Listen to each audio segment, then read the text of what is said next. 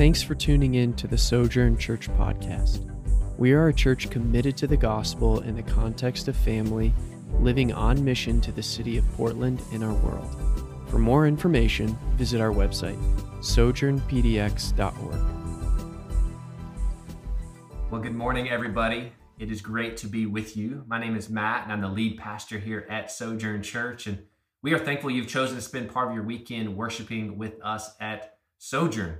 If you have been with us the last several weeks, you will know that we have been looking at the Sermon on the Mount and the book of Matthew, where we have been calling the series the Kingdom Manifesto. We're going to pick back up today in chapter 5, verses 33 through 37. If you have your Bible, go ahead and turn there or open your app. And if for some reason you're tuning in with us and you don't own a Bible, you can download the Bible on an app for free on your smartphone, but let us know if you would like a Bible. Just put it in the chat box or send us an email, and we would love to send you a Bible as a gift from us. It really is a life-changing book. It really is where you will find the hope that you are longing for and looking for. So we would love to bless you with a copy of Scripture if you do not own one. This week, we're going to be looking at kingdom integrity and mostly truth-telling and lying. This is I believe our fourth week now, and these practical kingdom principles that we're looking at and how we live out this upside-down kingdom of Jesus. And so this week is looking at really truth-telling, oaths, and lying. And my guess is if we took a poll this morning and asked, how many of you think you're liars? My guess is in a church gathering, many of us would not admit to being liars or that we lie. But according to a recent study, it revealed that 96% of Americans admit to lying. That was actually a much higher percentage than I realized. And so the thing about lies and liars, they have been around since the fall in the book of Genesis. Now, we've seen stories throughout our world and throughout history that teach us about lies and liars and why we shouldn't lie and the consequences of those who lie. Let me give you a couple of those. Think about the boy who cried wolf. This is a famous Aesop's fable where we tell the story of a boy who he vexes the villagers again and again by crying wolf, and they would come out to see the wolf that he was crying about and come to rescue him, even though there was never a wolf there. Well, one day he learns his lesson, and he learns his lesson a little bit too late because they didn't believe him any longer because he had been known to be a liar. And so even when he was speaking the truth, when he finally did cry wolf and there was a wolf, nobody listened to him. One of the most famous ones that we think of as kids is Pinocchio. I think it was the second Disney film ever made, who when his wooden puppet turns into a boy, learns that when he tells lies, his nose grows longer and longer. Now, as a side note, that would help us, I think. If we knew if we were going to tell a lie that our nose would physically grow out and come out, I think that would actually keep some of us from lying. Perhaps one of the most known stories in recent history for us is that of Lance Armstrong. If you're familiar with Lance Armstrong, he stood on the podium after winning his 7th Tour de France title in 2005, and he was exultant. And here's what Lance said when he was on stage. He said, "For you people who don't believe in cycling, the cynics and the skeptics, I'm sorry for you," he said. "I'm sorry you can't dream big enough, and I'm sorry you don't believe in miracles. You should stand around and believe. You should believe in these athletes. There are no secrets. This is a hard sporting event, and hard work wins it. So, vive la Tour forever." Now, when Armstrong said, "You should believe in these athletes," he might as well have been talking to himself. For years, he vehemently denied the rumors that he was cheating in order to win. But by the time the U.S. Anti-Doping Agency filed an official report in 2012 that said the cyclist had used performance-enhancing drugs, Armstrong had already been lying to the world for more than a decade, saying that he was clean. Now, he was stripped of all of his medals, if you remember this story. Another one that you'll probably remember is that of Martha Stewart, who was caught in a lie that resulted in her actually going to prison for 5 months. Stewart was later interviewed about Armstrong and those like herself, and she said that my advice to them would be to tell the truth. Jeremy Helliger says, "Lying is part of our survival instinct. We do it to save our butts. We exaggerate and embellish to impress and entertain. Lies of omission to keep appearances and maintain peace. Occasionally, if desperation strikes, we might resort to weaving a tangled web of deception. It doesn't necessarily make us bad people, just real people. Now that brings us to this morning. That brings us to our church gathering as Sojourn Church, where I should be able to stand here and present a message like this to you, to a primarily Christian audience, although I believe we have non-Christians watching as well. But to a primarily Christian audience, I should be able to present this message, and I should say, be people of integrity, don't lie, and we should all say, amen. Let's sing another song or two and celebrate, and then go on with our day. Yet, we have found ourselves in a place where we need more from this sermon than perhaps ever. It seems that everybody lies. Politicians lie. I know we're kind of recent off this election, but politicians lie. If you didn't know that and this was your first election cycle, then I'm sorry. Famous people lie. Spouses lie. Friends lie. Family members lie. Your mechanics lie. Lawyers lie. It seems that everybody lies. I can remember as a kid lying myself about different things. Primarily, I would lie to stay out of trouble for something. When I would get caught into something and tell my parents, no, I didn't do that, or that was, blame somebody else if I could. And so I was lying, or I would lie sometimes to pretend that I was in the know on something that I actually wasn't in the know on. I see this with my own kids all the time. I'll catch them on their computer doing something they're not supposed to be on the computer. We try to limit the screen time since they're in virtual school. I say, you're not supposed to be on your computer. I wasn't doing this, or they'll kind of shut the laptop as they hear me walking into the room.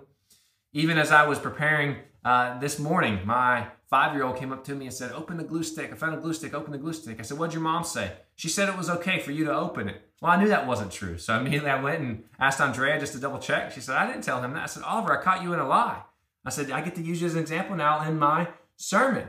And so we see that these lies start from a very young age. And we'll see this bold-faced lie to get them out of trouble. But it's not only kids who lie. Okay, we can point to kids and say, of course, kids do that. Adults do it too. I imagine you do it too. If I'm having a conversation with you and I don't understand something that you've said, I'll ask you to repeat yourself. Now, some of you may have had these conversations with me, and I'm probably nodding my head in affirmation of what you're saying. But have you ever had to ask someone to repeat themselves 2, 3, maybe 4 times? It gets really awkward. You say, hold on, can you say that again? I'm sorry, I still didn't hear you. Oh, can you repeat that one more time? And once you hit the 3rd or 4th time, they think, man, do you need to get your hearing checked, or do you need hearing aids? And so you don't want to ask them again.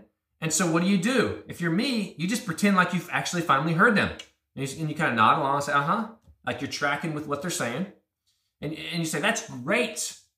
The problem is that's a really risky thing to do. What if they just told you, man, I just found out this week I've got cancer. Or, man, my grandmother passed away this week of COVID, and you're sitting there going, man, that's great. No, that's not great. But we'll lie to stay face and lie because we think, man, I don't have to ask them to repeat themselves another 4th or 5th time. I do some type of public speaking 50 to 100 times a year between preaching on Sunday and conferences and different videos and things that I'm asked to do throughout the country. And I'm even tempted to lie from stage when I'm speaking. The temptation is to lie about the stories and the examples that I'll share, to embellish them, to make them sound more relevant and cool than what they actually are. I think, if we're honest, we all do that to a degree. The reality is most of us live pretty normal and somewhat dull and boring lives. But what do we like to do? We like to make our lives and our stories seem more important. We like to make ourselves the hero of the stories oftentimes. And some of us are just really good at storytelling. We all face this continual temptation with traffic. You leave to go somewhere and you left a little bit too late. And you know that you left too late. You know that you're not going to be on time. So what do? You send a text. Or maybe when you arrive, say, man, I hit all the stoplights. Or, man, traffic was just horrendous getting here. But you know it takes 10 minutes to get there. But you left 5 minutes till you were supposed to be there. I've had this happen quite a bit. We are a one-car family by choice. And there's been a few times here recently when I needed to be home by a certain time to give Andrea the car to go and translate. And I knew I left a little bit too late from that meeting. I just couldn't wrap it up quite wrap it up. And I'm just like, oh man, traffic's really bad. I'm hitting these lights. But reality is I left too late. And so to stay face, I'm caught in a lie. So today what we're going to do is we're going to see what Jesus has to say about this topic. So go ahead and look now at Matthew 5, starting verse 33. It says, again, you have heard that it was said to those of old, you shall not swear falsely, but shall perform to the Lord what you have sworn. But I say to you, Do not take an oath at all, either by heaven, for it is the throne of God, or by earth, for it is his footstool, or by Jerusalem, for it is the city of the great king. And do not take an oath by your head, for you cannot make one hair white or black. Let what you say be simply yes or no. Anything more than this comes from evil. So let me pray for us, and then we'll dive into the text itself. God, we come again to you this morning, thanking you, God, that we get this opportunity to learn from your word week in and week out. God, we've looked at some just practical relationship issues the last several weeks, and this week we're looking at truth-telling and lying. And so, God, this is an area that I would go ahead and say that we all struggle with to a different degree. And so, God, I ask that your Spirit would speak to us, draw our hearts and our minds and our attention back to you this morning. In your name, Jesus, amen. All right, so what we're going to do as we look at these verses is we're going to answer 3 different questions from the text itself. The first question is, we're going to ask the question, what was the standard of truth-telling that Jesus was addressing? The second question is, what is the standard of truth-telling that Jesus proposes as an alternative? And the third question, what are the practical implications of truth-telling for followers of Jesus today? So our first question, what was the standard of truth-telling that Jesus was addressing? Now, once again, each week we kind of look at the context here, and the rabbis, once again, they were followers of the law, and they were teachers of the law, but they were also finding permissive ways around the law. And so here we have the rabbis. If they were permissive in their attitude to divorce, then they were also going to be permissive in their teaching about oaths. And so it's just another example of their devious treatment of the Old Testament and Scripture in order to make it more attainable, basically, make it a little bit easier to attain and to obey. And so we must first look at the Mosaic law, and then at the Pharisaic distortion, and finally at the true implication of the law on which Jesus insisted. Jesus was actually coming in and drawing to a conclusion actual truth-telling. And the Pharisees were yet again drawing a line. So the Pharisees always wanted to draw that line and say, how close can I get? Let me draw it here. And if you go up to this point, you're okay. You're still good with oaths. But if you cross over, then you've gone to the point of beyond and lying and not speaking of truth. Whereas Jesus said, no, I'm actually going to draw a conclusion, truth-telling. So there's a few scriptures in the Old Testament I think we need to visit in order to frame this correctly. First of those is Exodus 27. It says, you shall not take the name of the Lord your God in vain. Leviticus 19:12 says, you shall not swear by my name falsely, and so profane the name of your God. Numbers 32. When a man vows a vow to the Lord, he shall not break his word. Deuteronomy 23:21. When you make a vow to the Lord your God, you shall not be slack to pay it. Now, even a superficial reading of these commandments indicates plainly their intention. They prohibit false swearing or perjury, that is making a vow and then breaking it. So it's not saying you can't make a vow, it's saying don't make a vow that you know you're going to break. Don't make the vow and then go on to break it. That's what was actually happening. That was actually what was being commanded here. But the deceptive Pharisees got to work on these awkward prohibitions to restrict them. They shifted people's attention away from the vow itself and the formula to keep it. And so what they would argue is what the law was prohibiting was not taking the name of the Lord in vain, but taking the name of the Lord in vain. And so they would kind of take and twist and turn to where you would almost be confused, or almost that you would have a kind of a way to get out of it, because you would say, well, I didn't know, I necessarily know, it wasn't explained to me that way. And so we see this idea of false swearing, and they concluded that that meant profanity. Ideally, what they meant was a profane use of the divine name, not perjury, a dishonest pledging of one's word. So they developed this elaborate rules for taking of vows, and that's what the setting is, and that's what's happening here. Now, swearing an oath wasn't the actual issue. Okay, there's some to this day who that's what they believe the issue is saying, but that's not what the actual issue is. The issue is swearing an oath and not keeping it. That was the issue, which we call that lying. So it wasn't that you couldn't swear an oath, but it was saying don't swear an oath if you know that you're not going to keep it, because then you have broken that oath and you have been a liar. Now, why is a vow even necessary? Because we know that people aren't good at keeping their word. This is why sometimes when you are talking to people, or I think I'm talking about children, they'll say, do you promise, Dad? Do you promise we'll go to the park when you get finished working? Do you pinky swear that we'll get donuts this weekend? And so why do they do that? Well, because they know that I'll get busy doing work or kind of in my own world, and I won't necessarily always follow through on what it is that I told them we would do. But we do that in our adult relationships as well. Or you might hear someone say, man, I swear in my grandmother's grave. Or I swear by this. Why did I do that? Or I say, my word is good. You should believe me.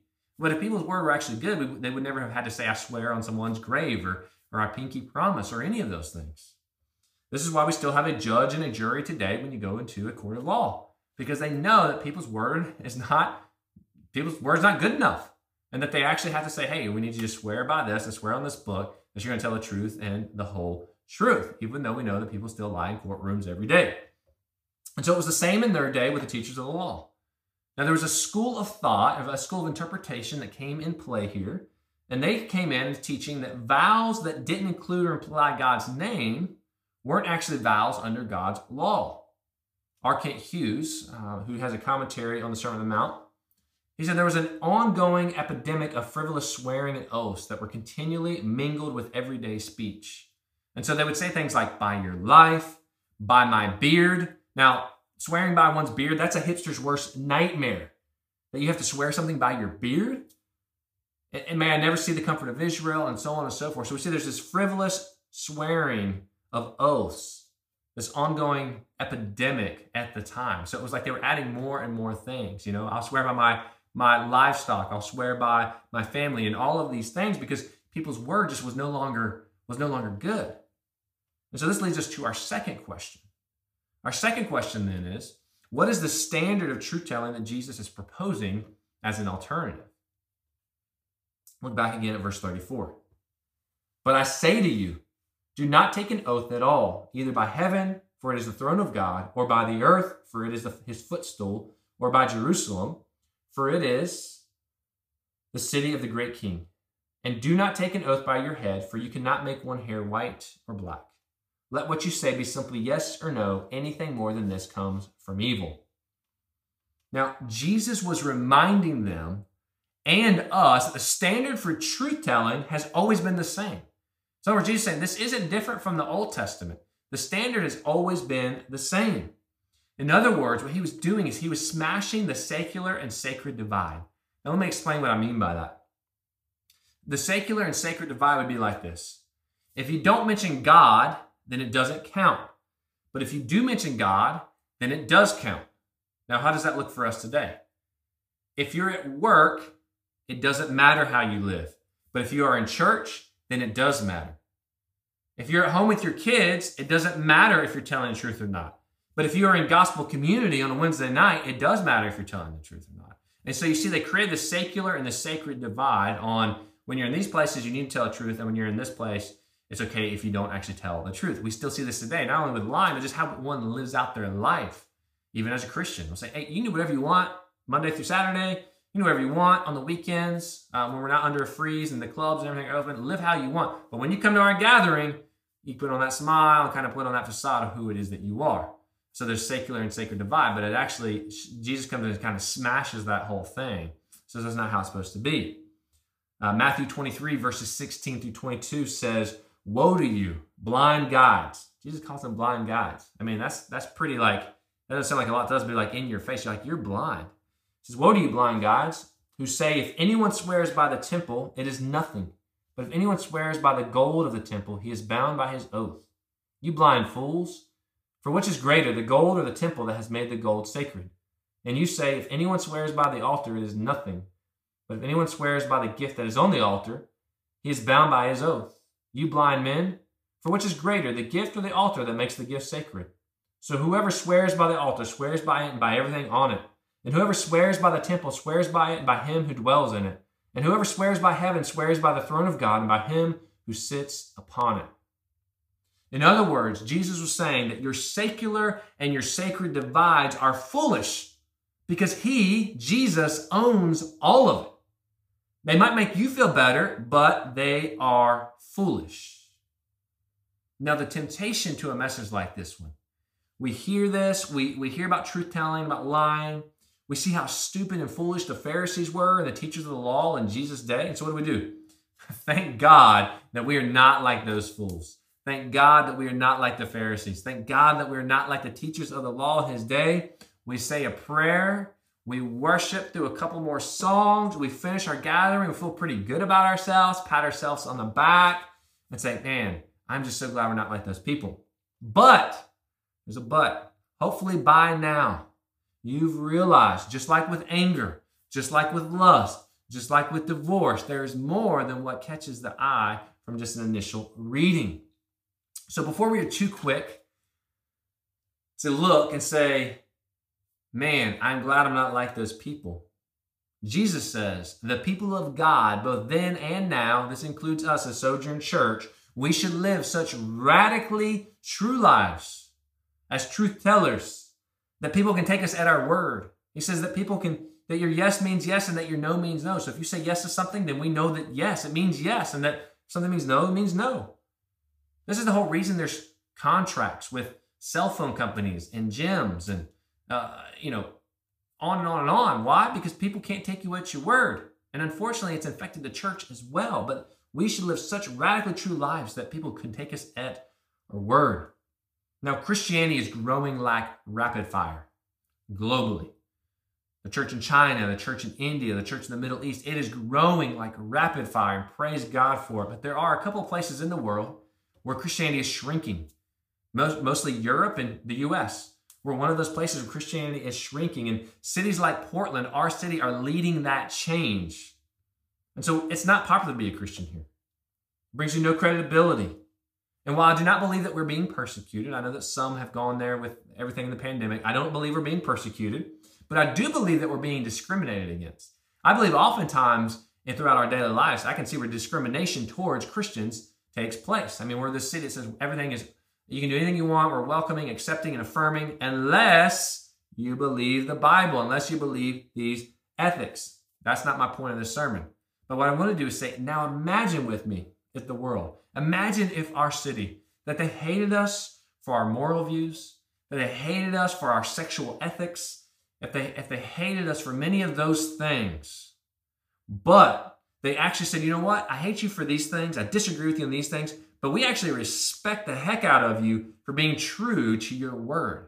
Because when you say you're going to do something, we know that you're going to do it. When Sojourn Church says yes to something in our community, to love and serve our community, we know that you're going to follow through. How amazing would that be? What a testimony that in and of itself would be. But are we there yet? In the church, not just Sojourn, but let's say in our city, the Church of Portland, and our nation, are we there yet? I don't think so. I don't think that we're there, unfortunately. But Jesus told us, he said, let your yes be yes and your no be no. So that brings us to our final question. And then we're going to wrap up. Or maybe I'm lying about it. Maybe I'm going to talk for another 30 minutes. Just kidding. I'm not. Please keep the laptop open and keep engaging with us. And so our third and final question this morning is, what are the practical implications of truth-telling for Jesus followers today? What are these practical implications for you and for me? First off, the practical application is not just about making vows. Although that is how some throughout church history have interpreted it, and even some have gone to jail for refusing to take vows, or different groups that refuse to. The second thing is, what Jesus is teaching is it shouldn't be so necessary to have to take a vow because we live lives known for radical truth-telling. Once again, that we should be people of our word, and that people, although it might be a formality, that would be the only reason that would say, you know, I need to get you to sign this. We need you to pay a deposit. Why do we pay a deposit? Because we don't believe you're going to follow through. So the only reason that they should have to get Christians to do that, to say it's a formality, we have to do it for everyone, but we know that you're good for it. So, okay, so how do we practically live lives of radical truth-telling? What does that practically look like for you and for me? A few ways. One, we must acknowledge the comprehensive nature of God owning all of our lives. And so what do I mean by this? Tell the truth online and in person. For some reason, we have this all this false news that we all believe and like to retweet and like and share and spread. But tell the truth online and in person.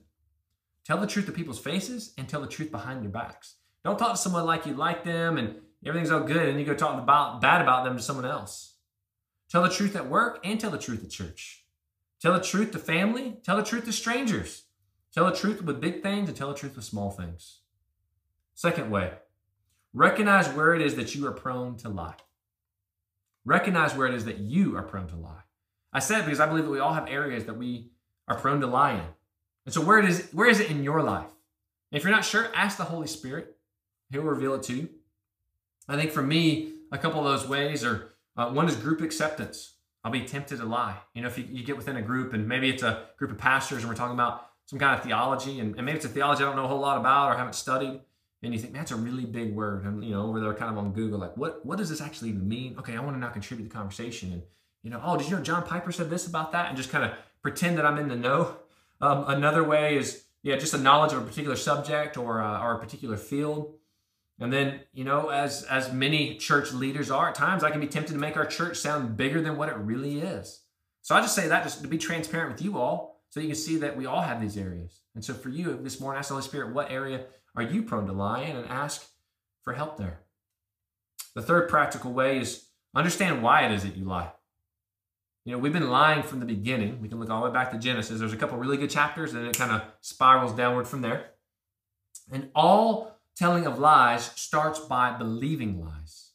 Think about Eve. She believed the serpent. She believed the snake. And then what did she do? She went and lied. They lied to God, and they were walking in the garden. And the fourth way is commit to truth-telling. Commit to truth-telling, church. This sounds simple, but this is Jesus' main point, that you would commit to truth-telling. But you have to ask the Spirit of God to help us in telling the truth. So how do we do this? How do we practically tell the truth? Turn to truth believing. I think God sees everything in our lives, every single thing. So God sees what you're dealing with right now. God sees how you're responding and how you're struggling to the pandemic. And God cares, but he also cares about your truth-telling. I think in the church, we're tempted a lot of times to not tell the truth to one another. We don't pretend that we're doing okay. Hey, how are you doing, man? I'm doing great. I'm doing good. And then meanwhile, you get in the car or you're back home and you're just alone and you're just depressed and you're just struggling. Don't do that. Be honest. If I say, hey, how you doing? And you're not doing good, tell me. Man, I'm doing awful. I'm doing crummy. This is the worst season of my life. I want to know those things so I can know how to pray for you, how to minister to you, how to maybe help meet some of those needs that might be in your life. God made us, God knows us, and God loves us in his son, Jesus. 2 Corinthians 1, 19, 20. It says, for the Son of God, Jesus Christ, whom we proclaimed among you, Silvanus and Timothy and I, was not yes and no, but in him it is always yes. For all the promises of God find their yes in him. That is why it is through him that we utter our amen to God for his glory. What this means, church, is that there's hope for promise breakers like you, and there's hope for promise breakers like me.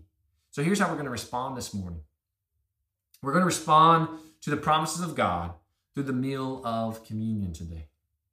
This is something I desperately miss doing as a body together, because I think there is something to seeing one another participate in this meal. We've seen times where there's a reconciliation between people prior to communion being taken, where we get to see us tangibly walk through the act of breaking the bread, representing Jesus' body, and dipping it in the juice of the wine, representing Jesus' blood. So I desperately miss doing this. And so as you were told at the beginning in our announcements, go ahead if you haven't already and grab your elements. Grab a cracker or a piece of bread or something similar. Grab some juice or some wine or something along those lines. And here's what I want to tell you as we enter into this time of response. Eat this meal if you believe Jesus. Eat this meal if you believe the promises of Jesus and you have put your trust and faith in him. If you don't, and we likely have some tuning in this morning who don't, and that's okay, but don't eat this meal, because if you do, then you're lying because you don't believe this. And so just skip the meal if you're with someone else who's eating, and that will be fine. Joseph's going to come back up. He's going to lead us in song as we partake in this meal, and then he'll lead us out in a final song of worship together as singing praises to Jesus. And so this morning, church, as you take the bread and the cup today, be reminded that all of his truths are yes in Christ Jesus. So let us go now and be truth tellers as we are representatives of Jesus Christ. So let me pray for us. Joseph will come back up and respond to the act of communion, and then we will finish out in one final song. Pray with me, church. God, we come to you yet again. We see an area of our lives that reality is that we all have our struggles of lying and truth-telling. God, sometimes it's to get us out of trouble or to stay face or to get a promotion or just a variety of reasons. And so, God, that we would become people of truth tellers. God, that we would be the most reliable workers where we work, the most reliable family members, the most reliable coaches and mothers and fathers and daughters and sons. God, because we are known to be people of our word. And God, I pray now that as we walk through the act of communion, God, as an act of worship, as we are reminded, as we take the bread, be reminded of your body that was broken for us, God, on the cross. And as we dip it into the juice or the wine, be reminded of your blood that was shed for us, God, and for the sins of the world. And God, that we do this as an act of remembrance, that we do this as a way to recenter our lives on you and your truth and your gospel message. It's in your name we pray, Jesus. Amen. Thank you so much for listening. We'd love to hear how God is working in your life. You can connect with us and find more available teachings and resources at our website, sojournpdx.org.